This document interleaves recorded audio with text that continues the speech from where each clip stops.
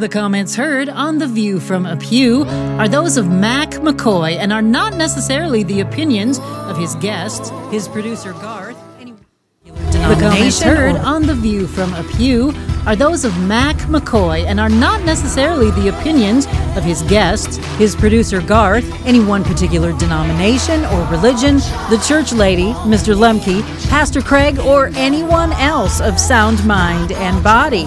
Now, here is today's The View from a Pew, heard all around the world on YouTube. Just search for The View from a Pew. Well, thank you, Emily, and you can always tell when we're live, because we're always live, because I make a mistake and then it doesn't get fixed. To be honest with you, I just don't agree with that. So you get what you get, and that's us, and we ought to be honest enough to say, oops, pushed the wrong button. So we're good now. Mac McKoy, this is The View from a Pew here on your local radio station, as well as all around the world. You have to search The View from a Pew, and you got to get that right. The View from a Pew. View and pew are highly used in Christian media. So I'm the only one that has The View from a Pew. And whether you're on your pod site, whatever it may be, whether you're on YouTube, you put that in there. And also we now have, as of 2024, our own Roku channel. And that's exciting because Roku is on, believe it or not, Roku is the highest used, and I'm going to use an Amazon term here, but Fire Stick. You know, you've got all these different HDMI plugins, and they're called different things. Well, Roku actually has theirs built into a lot of televisions. Doesn't cost anything more. And Roku is kind of known for their very homemade. Yeah, there's some stuff on Roku that's professionally made. I understand that. We're not when you watch this. The only reason we have cameras is just to show you that this is who we are and what we do. We're very transparent. A lot of homegrown stuff on Roku. So if you get the Roku channel, I think it's a great investment. I've had Roku since 2008. So even before anybody was plugging in HDMIs, in fact, when I had Roku, it plugged into where the antenna plugged into. But if you have that channel, I think you'll find some really neat programming on it. All right, so my guest for this series, we're going to do a series of 4 programs for you, and it's on God and Jesus. Correct. Right? And this is, what does the Bible say about God and Jesus? And my co-host, as always, is Gary Hutchins.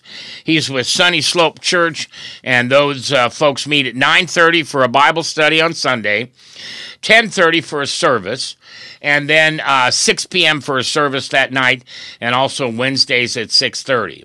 And their church is called Sunny Slope Church of Christ, about a block north of 108th and Maple here in Omaha. And you've got a special little series coming up on March 17th through the 20th, which is perfect for somebody to invite somebody to church. Absolutely. And it's really just basic. It's just going to be, the theme is going to be come to Jesus. And that's not just a surface level kind of, touchy-feely theme. It's people are out there searching. I know a particular individual who thinks he can't be forgiven because of some of the things he's done in his past life. In fact, I know a couple of fellas like that. Let me assure you, God is waiting for you to come to him through Jesus for forgiveness and salvation. There is nothing. And you always correct me if I'm wrong, because you're the smart one here. But there is nothing you can do that God will not forgive you. In fact, I heard a sermon the other day. I'd be interested to see what you think about this. I heard a sermon the other day that once Jesus gives you the free gift of salvation, even if you deny him and push him away, he will not remove that gift from you. Because if he gave it to you, he knew that you were going to probably push back at some point. And he also knows then you'll return to him. Now, is that follow theologically your I don't think that's what the scriptures say accurately. Okay, what do you think they say? Well, the scriptures actually give examples of Christians who walked away from Jesus after becoming Christians, and Ananias and Sapphira. Now that's a classic. Now, God struck them dead because they were lying to not just the apostles, but they were lying to the Holy Spirit. And, if God struck them dead, that's judgment. Yeah. So that's kind of really judgment. Yeah, well, but you are exactly right. People who decide that whatever they've done is so bad God can't forgive them, you're underestimating God. You're underestimating the love and the relationship he wants to have with you. Now, also, the Apostle Peter wrote, and this is where, again, God doesn't just give us the opportunity, he longs for us to come back to him. Yeah. Even if we've come to him and then walked away, he wants us to come back, but we have to do the coming back. It's as the scriptures say, except you repent, you're going to perish. And so Peter wrote in 2 Peter chapter 3 and verse 9, God is long-suffering toward us. I mean, that's a great word talking about continual patience, not willing that any should perish, but that all should come to repentance. And so he wants us to come back. Yeah, God doesn't sit upstairs like a circus barker telling you they have this wonderful thing, come into the tent and we'll show you how wonderful we are. And it's all a fraud or it's all a fake. Yeah. God's, I want you. Yeah, absolutely. I made you. You come. And so all right. Well, this will be a fun 4-part series talking about God and Jesus, coming back to Jesus. Oh, that evangelistic series. That is March 17th through the 20th. Correct. Wednesday through Sunday. Yes. At Sunny Slope. No, Sunday through Wednesday. Sunday through Wednesday. Right. All right. At Sunny Slope Church of Christ. No cost. Free to everybody. Yeah. And it sounds like to me from the title of it, if you've got that neighbor that every once in a while will ask you about your love of Jesus, and they're not really victimized, and that's why they don't say bad things about Jesus. But if they could just hear what he was really about, just hear the gospel. And it sounds like this would be a good thing to invite that neighbor to. Really basic, yeah. Neil Pollard is actually going to be the guest speaker. And I believe he's done some television work as well, if I remember correctly. But he's not in this area, so I mean, it's not like somebody says, "Oh yeah, I met him the other day," But he's coming in in a very specific, special way. We invited him in. We want him to come and bring this series. And so that's Sunday the 17th of March. Yes. Through Wednesday the 20th of March. Correct. So mark it on your calendars, and we'll tell you about it much more as Gary joins us here for the next 4 shows. All right, talk to me. What's this deal with God and Jesus? They're the same, right? Basically, yes. We're talking about God the Father and God the Son, and we could also say God the Holy Spirit. Yep. And what I want to get across to people is, and this is a series of studies that we plan to do together, Mac, about the very basic fundamentals of Christianity. And when I first presented this series a number of years ago, I thought I'm just covering basics here. The response was overwhelming. It just blew me away because I thought, this is basically what people should know, and I'm just helping to reinforce that in their minds. What obviously struck a chord that needed to be struck.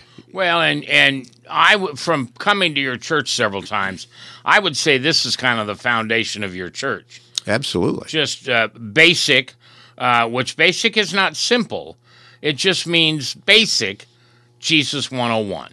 Yeah, and God, Jesus, here's the thing.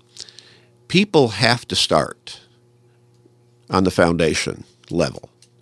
How do I, some people, they rarely read the Bible. So they decide one day something strikes them, they're going to open up the Bible, they're going to read a little scripture. And then they walk away confused because they didn't understand what they read. Right. Well, yeah. Do you open up a book and read it from the middle or page 100? You start at the beginning. Yeah. Either God is or God is not. That's the most basic of all Bible teachings. God. Yeah. What does C.S. Lewis say? Either he's the most important thing on the planet that ever happened, or he's the least important. But there's nothing in the middle. Nothing in the middle, and you have to come to understand. And don't just base that upon something you read in the newspaper or a magazine or you heard in an 8-minute blurb on some, documentary section of a news program.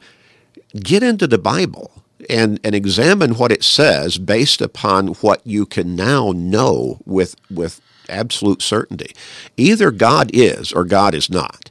And if somebody says, well, I don't think God is. Now, you keep hearing on TV in all of these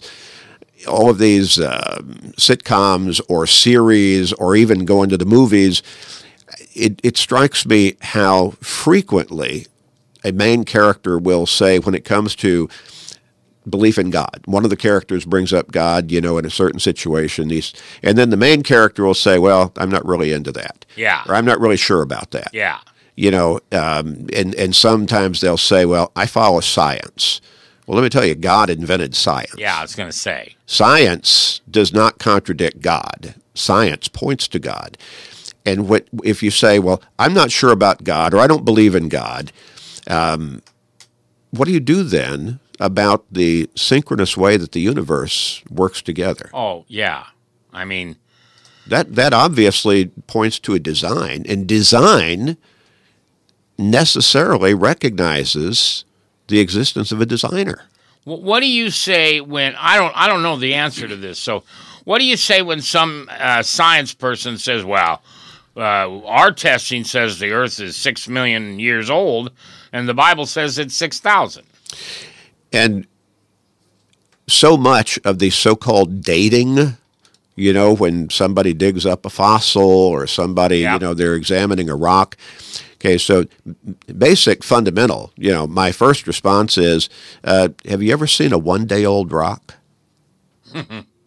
What does a one-day-old rock look like? Yeah. When you go to Genesis 1 and verse 1, and the Bible does not get any more basic than this. In the beginning, God created the heavens and the earth.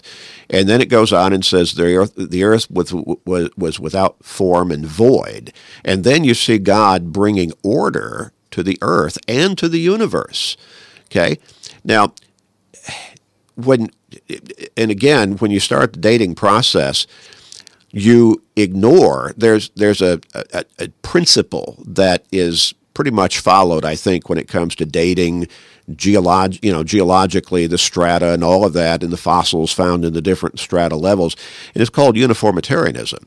And what that means is they assume that everything has been either digressing or progressing at the same rate forever, basically. Okay. So the level of the strata, it's all there, all whatever amount of time this particular level of the geologic strata, took to form and then be replaced by the next level and then by the next level. They assume that all happened on a uniformitarian basis. Well, that's not true. We know floods, for example, earthquakes, tsunamis, they change the face of the whatever part of the earth that they're attacking in a catastrophic way. Now, when you talk about the flood in Noah's day, you're talking about 40 straight days of not just rain. Yeah, pouring down rain. But beyond that, the text also says God opened the fountains of the deep. Yeah. So you're talking about earthquakes, almost certainly, volcanic eruptions. You're talking about tidal waves or tsunami after tsunami after tsunami. That's for 40 days and straight. And then it took a whole lot more time for God to bring the waters down off from the highest mountain peak all the way down to the valleys below. And so that would have catastrophically changed. Well, what do we do?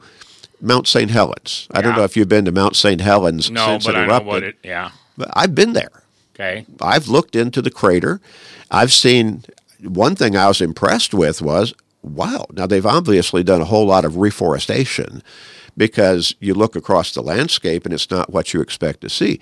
But that completely changed that landscape. Yeah. And that's one catastrophic event.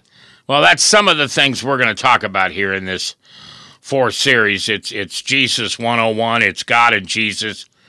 And we're hoping that as you listen to these, you'll also take the time to visit Gary's church, Sunny Slope Church of Christ, 9:30 on Sunday's Bible study, 10:30 service, 6 p.m. that night, and then Wednesday at 6:30. I'm Mac McKoy. If I haven't told you lately, thanks for listening. Love this job. Couldn't do it without you. Right here from Divine Truth. Divine Truth Christian Store, where you'll find more.